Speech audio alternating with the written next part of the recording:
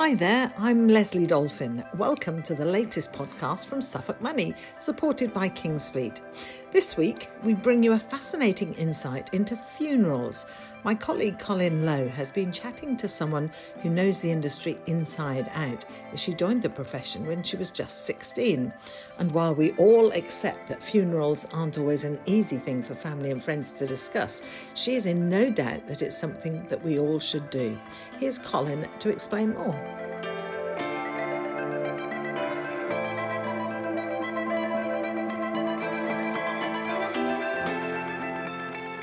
So today I'm speaking with Anne Beckett-Allen, who is Director of Rosedale Funeral Homes, who have 7 branches across Suffolk and Norfolk. And we'll find out a little bit from you, Anne, where those are situated. But I guess the first thing is just to ask, how did you end up being involved in the funeral business?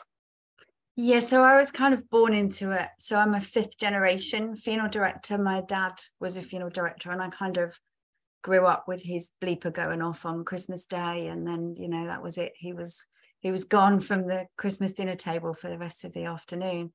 But I always had huge respect for what he did, and as a family we always kind of were really open talking about death and dying and what happens. And when I left school, I had absolutely no idea really what I wanted to do, and Dad was just like, well, come and work for me. And I think at the time he's like, I'll pay you £50 a week or something.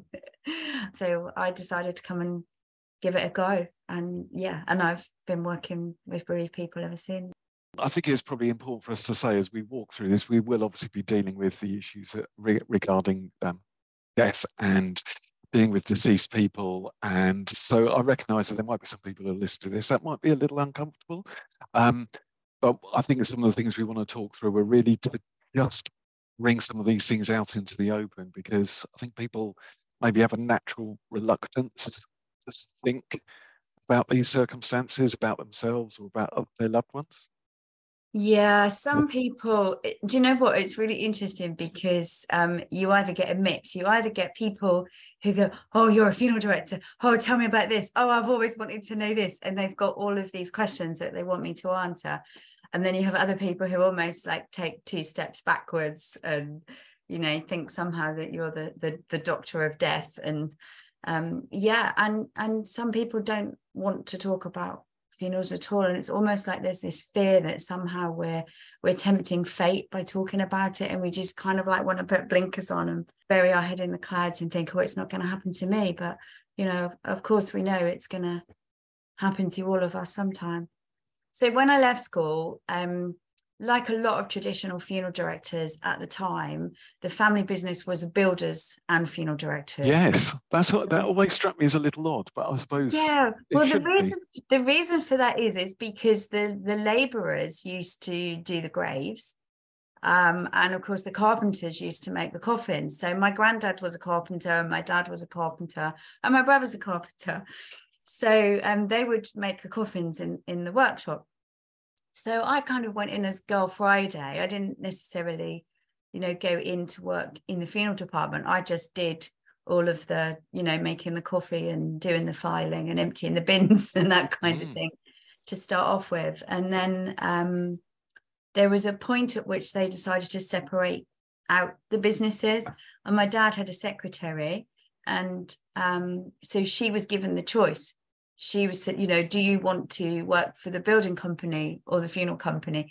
And she chose the building company, which basically then by default, then I went to work as a secretary in the funeral department.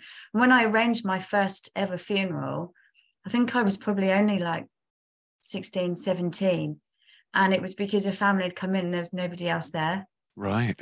And rather than turn the family away, I think they'd had a journey. There was some reason, or they couldn't wait for the funeral director to come back. So I sat there with a blank form, and I knew the form backwards because I typed up all the information from it millions of times. And I thought, well, I can ask these questions, and I just sat with them and chatted and asked the questions, and actually found it was really rewarding. And then to then be able to see the whole funeral coming together, to phone the minister and phone the crematorium and send the coffin order out to the workshop, and then the family come and visit the chapel of rest, and all of these things kind of coming together to culminate on the day of the funeral. And then the family sent me a thank you letter to say, you know, how kind I'd been and how much they appreciated my help. And it was like, oh, that's so, you know, and it just felt like such a privilege. It must be both a very rewarding role, but also there's a massive amount of responsibility that rests on your shoulders in organising it, because you only have one chance to get it right. Yeah. And you know, I'm not going to lie, sometimes you do wake up in the night in a hot sweat thinking, oh, did I remember to do that? Not so much now, but you know, in the early days, yeah, definitely. And I've been known to get up in the night and go down to the office, you know, just to check details. You know, and sometimes things do go wrong because we are all human, but I think the most important thing is that you learn from your mistakes, and you put checklists and, you know, and safety nets in place to stop things from happening. I also I'm really privileged because I teach funeral directors, so I train funeral directors across the country, and at the moment I've got students in Northern Ireland and students down in Somerset, and we have a module where we study disaster planning. So I'm quite lucky because they all share with me all of their mistakes and all of the things that have gone wrong on their funerals. So I have the benefit of learning from everybody's mistakes as well, not just my own. But you studied yourself very young, I understand. Is that right? I did. Yeah. I started studying for my diploma in funeral directing when I was 16. I took my exams when I was 17. But they weren't allowed to award it until you were 18. So I had to wait until my 18th birthday before they would send me my certificate. Yeah. And it was really unusual then to have female funeral directors as well. Yeah. So tell us a little bit about how Rosedale came about. Okay. So I'd worked in the family funeral directing business. And then that was sold to another family business in Canada, actually. And I was really privileged to be able to go out to Vancouver, and I learned all their systems, and then came back and I was their software trainer across the UK. So I used to travel around all different funeral homes. And when they bought new businesses, then I was one of the people that would go out and train the staff. And then the Canadian parent company went bankrupt. And so after 10 years, I then found myself working for this company that was owned by venture capitalists, because they sold off their UK funeral homes to these venture capitalists. And almost overnight, the care and compassion started to be stripped out. And I remember going to a board meeting. I'd found this most beautiful book for bereaved children. And I thought, do you know what, this would be amazing to give this to our families. And I took it to the board meeting. I was so excited about it. And they just said, well, have you no idea how that's going to impact our bottom line? And they just had no care at all about caring for the bereaved families. All they cared about was the bottom line and profits. And I remember going away from that meeting thinking, this is not where I want to be anymore. And my husband said to me, you know, why don't you start up on your own?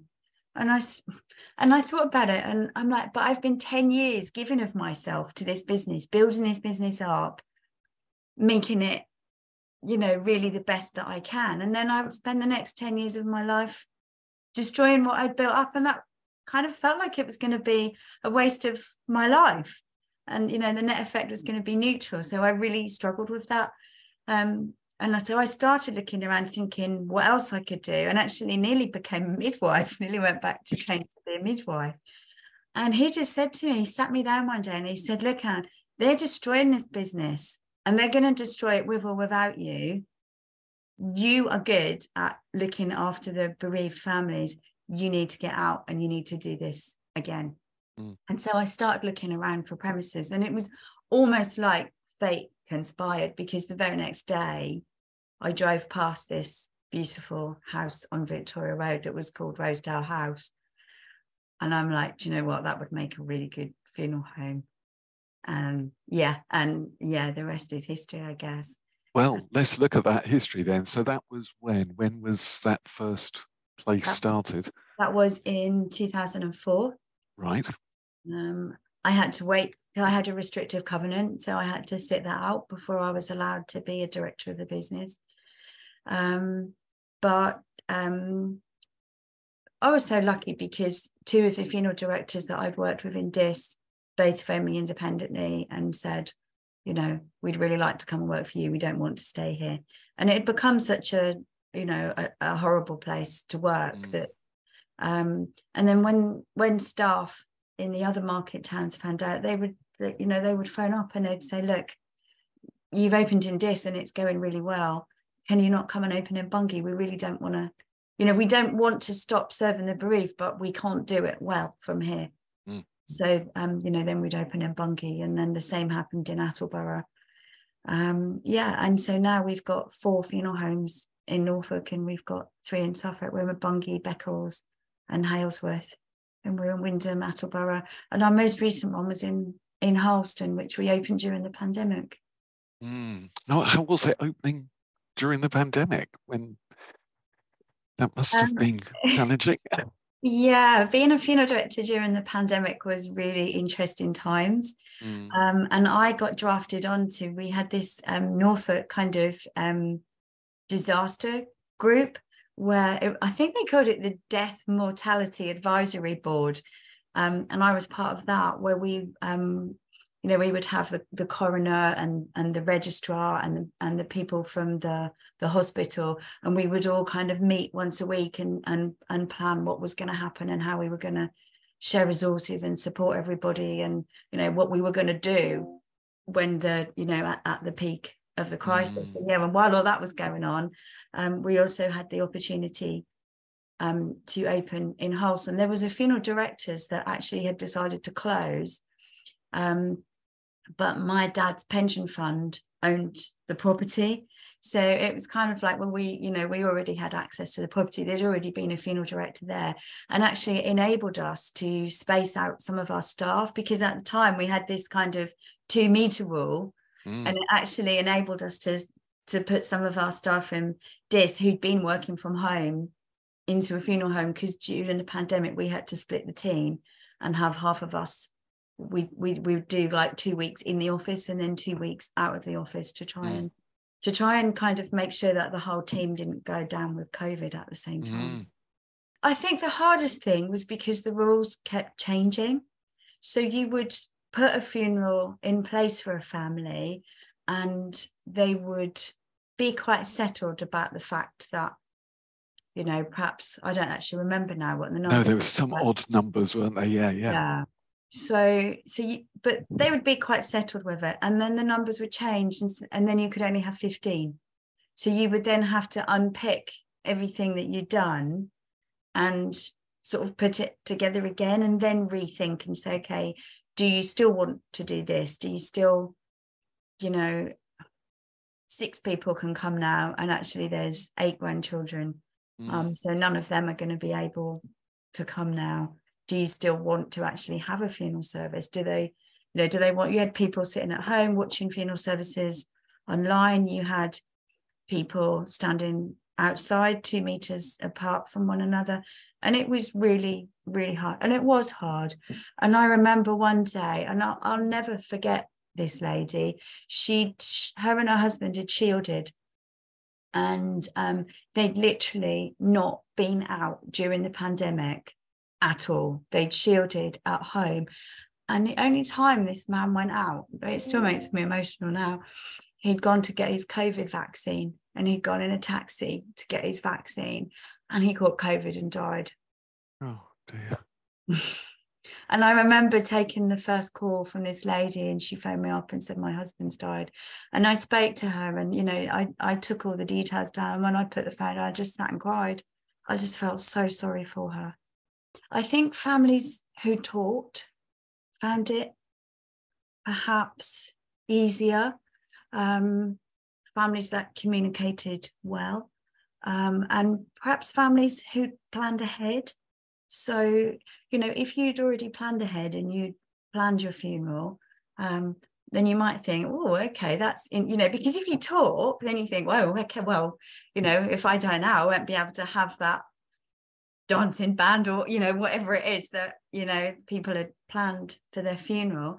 And so people who talked, did revise plans. And I remember one family, and they decided not to have a funeral service at all, but they each honoured their father or their grandfather in their very own way. So, and one of them went for a cycle ride and remembered her dad, on this cycle ride, and was really mindful about it. Somebody else in the family was listening to his favourite music at the time that they knew that we were taking him to the crematorium. Somebody else was in the greenhouse, setting seeds, because that was, a memory that they had with their dad. And so they all remembered him in their own special way without having a funeral service. So some people were really able to communicate well and talk about it and kind of embrace the changes, and maybe even, dare I say, did something more meaningful than they might otherwise have done.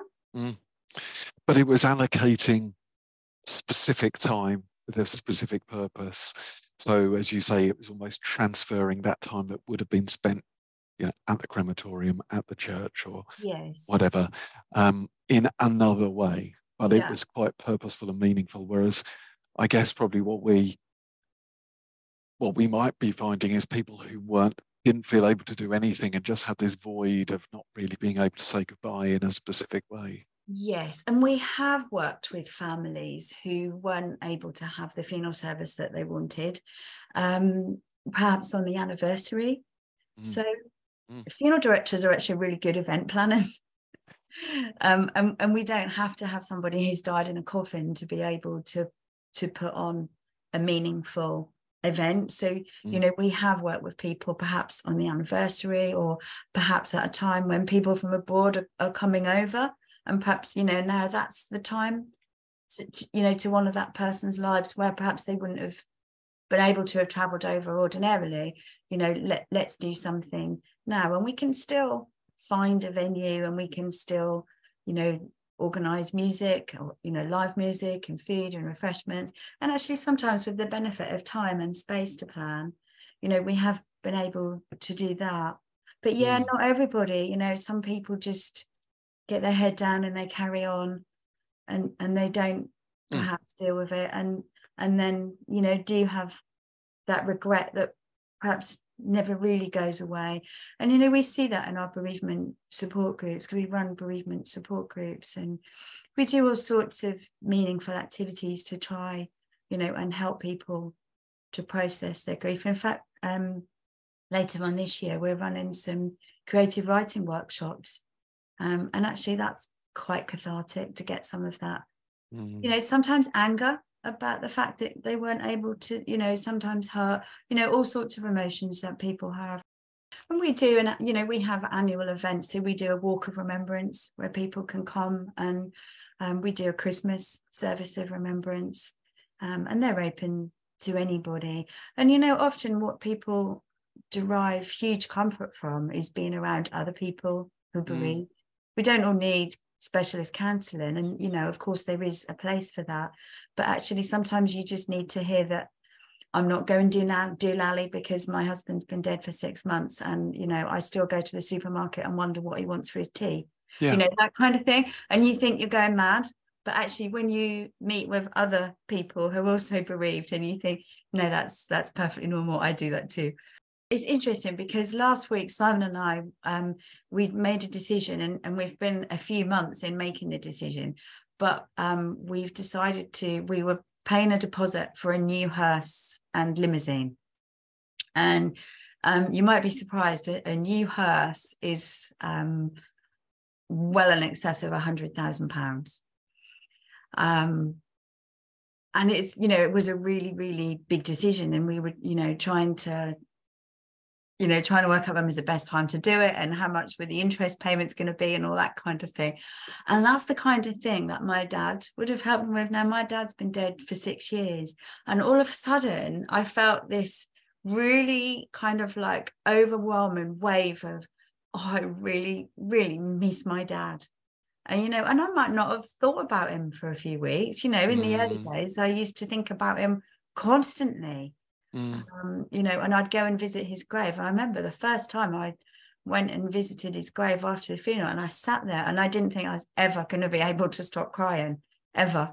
And, and now I go for very long periods and don't think about him at all. And then all of a sudden, that things just come back, and big decision, buying a new hearse, and again, it's talking about it, not bottling yes, it up. So, there's a theme kind of running through this, isn't there? About let's talk beforehand and let's plan, and then when it's all happening, let's talk, and then afterwards, let's keep talking. Yeah, absolutely, and not just shut out the name of the deceased and not talk about them. I think it's that's a really important thing. Just keep talking about their memory and the things they did, and the impact that they have on you now. I think those things are really important.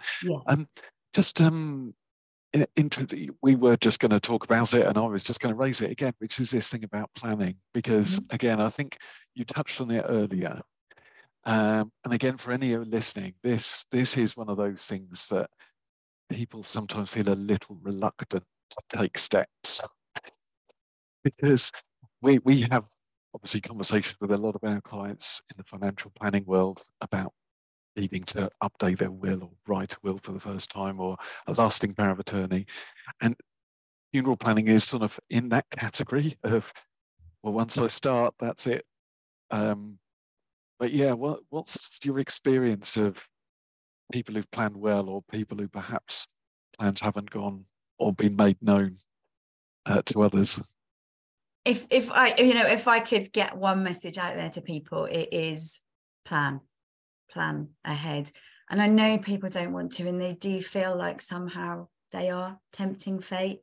But when you sit with a family to arrange a funeral, and let's just say she's got 4 children there, and let's just say mum's died, her husband's there, and their 4 children. And one of the first questions that we might ask is, had mum ever told you anything about the kind of funeral that she wanted? And they all sort of look at each other, and everyone shakes their heads. And then you say, okay, well, do you know whether she wanted to be buried or cremated? And they look at each other and they shake their heads, and they've really got no idea at all. And and they're lost. And then one of them might say, well, I think she'd like to be cremated. And then one of them will go, well, I think it'd be really nice if she was buried in the local cemetery. And then you start to get this, and if there's a little bit of friction there anyway, and and then you get full out family kind of rifts, because nobody knows the right thing to do, and that's horrible. And it's not. It's really, really difficult to then work with that family to put together a meaningful funeral that they're all settled about. But when a family plan, and they plan well, you really do see beautiful services. And even so we work with families with all different types of budget, and we also help families with no budget at all. But if you plan and you've got time, then there's all sorts of things that you can do to create a meaningful funeral that doesn't necessarily have to mean spending lots of money. I can remember a beautiful tribute that someone put on top of a coffin, and they couldn't afford lots of flowers, but they wanted something. Dad was a gardener. They got some flowers from his garden, and they wove them around his garden fork, and they put his garden fork on the top of the coffin in his gardening boots. And actually in some ways that was so much nicer than like a double-ended rose spray that might have cost £300. They didn't need to spend that much money, but they talked about that before, and they knew the kind of things that they wanted to reflect. So you get really positive, really kind of positive things that come out of planning. But equally, I'll tell you about a family that the gentleman had decided he wanted to bequeath his body to medical research, but he didn't tell anybody. He'd filled out all the forms for the School of Anatomy, and had put the note in his will, but he'd not shared that information with his wife or his children. And then when he died, they were devastated because the thought that his body was going to be taken away and used for medical research and potentially not be released for up to 3 years. And they weren't going to have a funeral service, and they really, really struggled with that. And they had to make a decision whether to honour his wishes or not. And I spent quite a lot of time talking with them. And in actual fact, what happened in the end was that the medical school refused his donation, because not all medical schools will. Just because you choose to bequeath your body, it doesn't actually mean that they will accept it. So in the end, the decision was taken out of the family's hands, and they were able to plan a funeral service. But it just would have been easier for them to have talked about it. And actually, if they'd have involved a funeral director in that discussion, then we would have been able to have made him aware that actually, your first choice might be to bequeath your body, but actually if the donation's refused, you might still need to plan a funeral service. So it might be worth just thinking about that and communicating what you might want that to look like and how much money you want to set aside and plan for that. Well, it sounds like there's sort of two aspects to this. One is you might want to plan everything through in your own mind about how you envisage your own departure in that way. But actually, it's critical that those around you know what that is or where those instructions are saved or kept, because they may have their own perception or understanding of what they think is right. Yeah. And I think also some people think because prepaid funeral plans get promoted heavily, and I think sometimes people think that maybe if they can't afford to buy a plan, then they can't plan the funeral.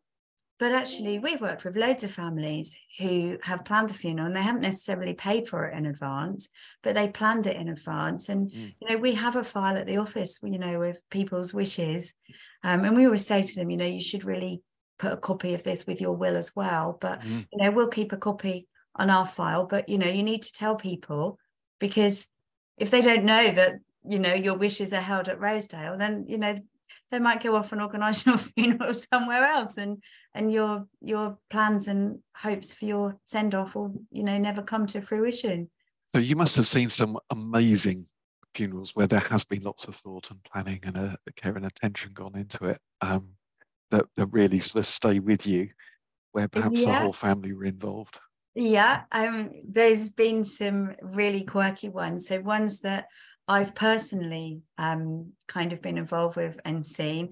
There was one where this gentleman ran a plant hire business, and his coffin was delivered to the graveside in the front of a digger bucket, with the funeral director sitting on the side of the digger bucket.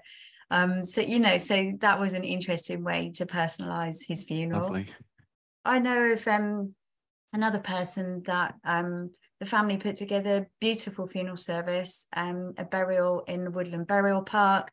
They asked all the ladies to wear summer dresses. They put on canapes and refreshments there. It was a really, really beautiful service in a beautiful Woodland Burial Park.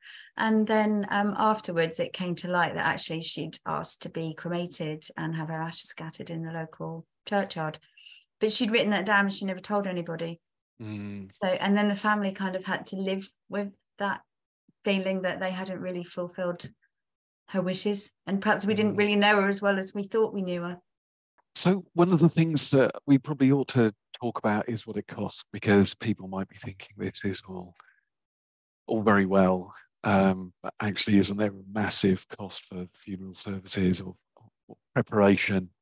And of course, one of the things that we're all very aware of at the moment is the impact of high inflation and the impact on family budgets and so on. And what help can they get? So one of the first things that people often don't know is that you should shop around. Sort of over the pandemic, actually, it was all happening at the same time. The funeral profession became regulated. And we are regulated now by the Competition and Markets Authority. So every funeral director, regardless of the size of them, have to display their prices on their website, and it has to be no more than one click away from their homepage. So if you want to know how much a funeral costs, it's really, really easy now to find out. And there's also the CMA have this, what they call a CMA funeral. So it's a very specific specification so that people are actually comparing apples with apples. So it is easy to shop around, but I would also recommend you phone a funeral director, because lots of people choose a funeral director based on it's the one that's near them, or it's the one that they've used before. So they've always used them, so they always go back there, even if they're really not very good. And even if they didn't get a very good service last time, they go back to the same place because I guess it's their comfort zone, and they're outside of their comfort zone. But, you know, so actually talking ahead again, visiting the funeral director, going and having a look at their premises. Don't be afraid to ask to see the place where your loved one's going to be cared for. You know, if they're a good funeral home, they won't be afraid to show you their mortuary facilities. Funeral finance is available. So if you want to plan a funeral service and you don't have immediate funds, then we can help people to source funeral finance. There is also funeral benefits. So there is money available from the government for families that don't have sufficient funds. And we can help people to apply for that. We train all our staff to understand how the benefits work. And so we can help people with the cost of a coffin, with the cost of a hearse, with the crematorium or the grave digger fees, even a simple floral tribute. But then other things that we do as a company to help people. So we have actually quite a selection now of floral tributes that have been made out of silk flowers. We had one family that helped us. They didn't want to spend money on fresh flowers because they were quite into sustainability. And so they had a floral tribute made out of silk flowers, and after the funeral they donated it for us so that we could then use it for you know, to give to other families who perhaps wouldn't otherwise be able to afford flowers. So there's lots of little things like that we can do to help families on a budget, you know, and we're here to help families with budgets of all sizes or no budget at all. You know, we would never turn anybody away. There's always something that we can do. There's always money that can be found from somewhere. Even if we help you set up a crowdfunder page to pay for a funeral, we can do that. And a lot of people don't know that local funeral directors also offer direct cremation. So you know, anyone who watches daytime television will be bombarded with adverts about direct cremation. And if they're worried about money, they might think perhaps that's something that they need to consider. But if you go to a national provider, you often don't know when the funeral is going to take place. You don't have the opportunity to attend. You know, your body's often taken on a very long journey around the countryside before it ends up at the crematorium and will be stored in a warehouse, you know, with lots of other people. Where if you use a local funeral director for direct cremation, we're much more flexible and amenable and saying, look, we get that this is how much money you've got to spend, but, you know, that doesn't necessarily mean that you can't still put together, you know, a service that honours the person that you loved. We do loads of work within the community. We do training for schools teachers so that bereaved children at school get the support that they need. We work with large employers in the area to help them know how to support someone who works for them who's been bereaved, or indeed how to support the workforce if they lose, you know, somebody dies that worked for them. So we work with care homes, we work with the doctor's surgery, work with all those kind of people to, you know, just to encourage conversations, to make sure people get the help and support and the resources and information that they need when they need it. You know, go and have a look at the Dying Matters website. You know, I guess that would be a really good starting place. There's loads of resources on there to help you and guide you to how to start that difficult conversation. Because it is, if you've never done it before, actually, you know, to find those words might be really difficult, and you've got to expect for it to be shut down as well. So if you start and say, you know, I really want to talk to you about what funeral you wanted, you know, the person is likely to say straight off, oh, what are we talking about that for? You know, I'm talking about that now. And, you know, actually had to overcome those barriers and say, well, actually, you know, maybe not now, but what would be really nice is, will you think about it over the next couple of weeks? And then maybe will you come for dinner, you know, at the end of the month? And maybe will we talk about it? Because actually I worry about it, and I'd feel a bit happier if we could have a conversation. It really would make a difference. It would make a difference to your funeral director. It would make a difference to all your friends and family who are left behind. It really is a wonderful gift if you can bring yourself to do it for them. Yeah, fantastic. I think that's a great way to end. And thank you so much for your time today. It's been amazing to find out about what you do. And people can find Rosedale Funeral Home if they look online. Is that right? rosedalefuneralhome.co.uk. Yeah, and we're also on Facebook and LinkedIn and Instagram and, you know, all of those places. Yeah. Oh, well, thank you so much. Thanks for your time. Thanks.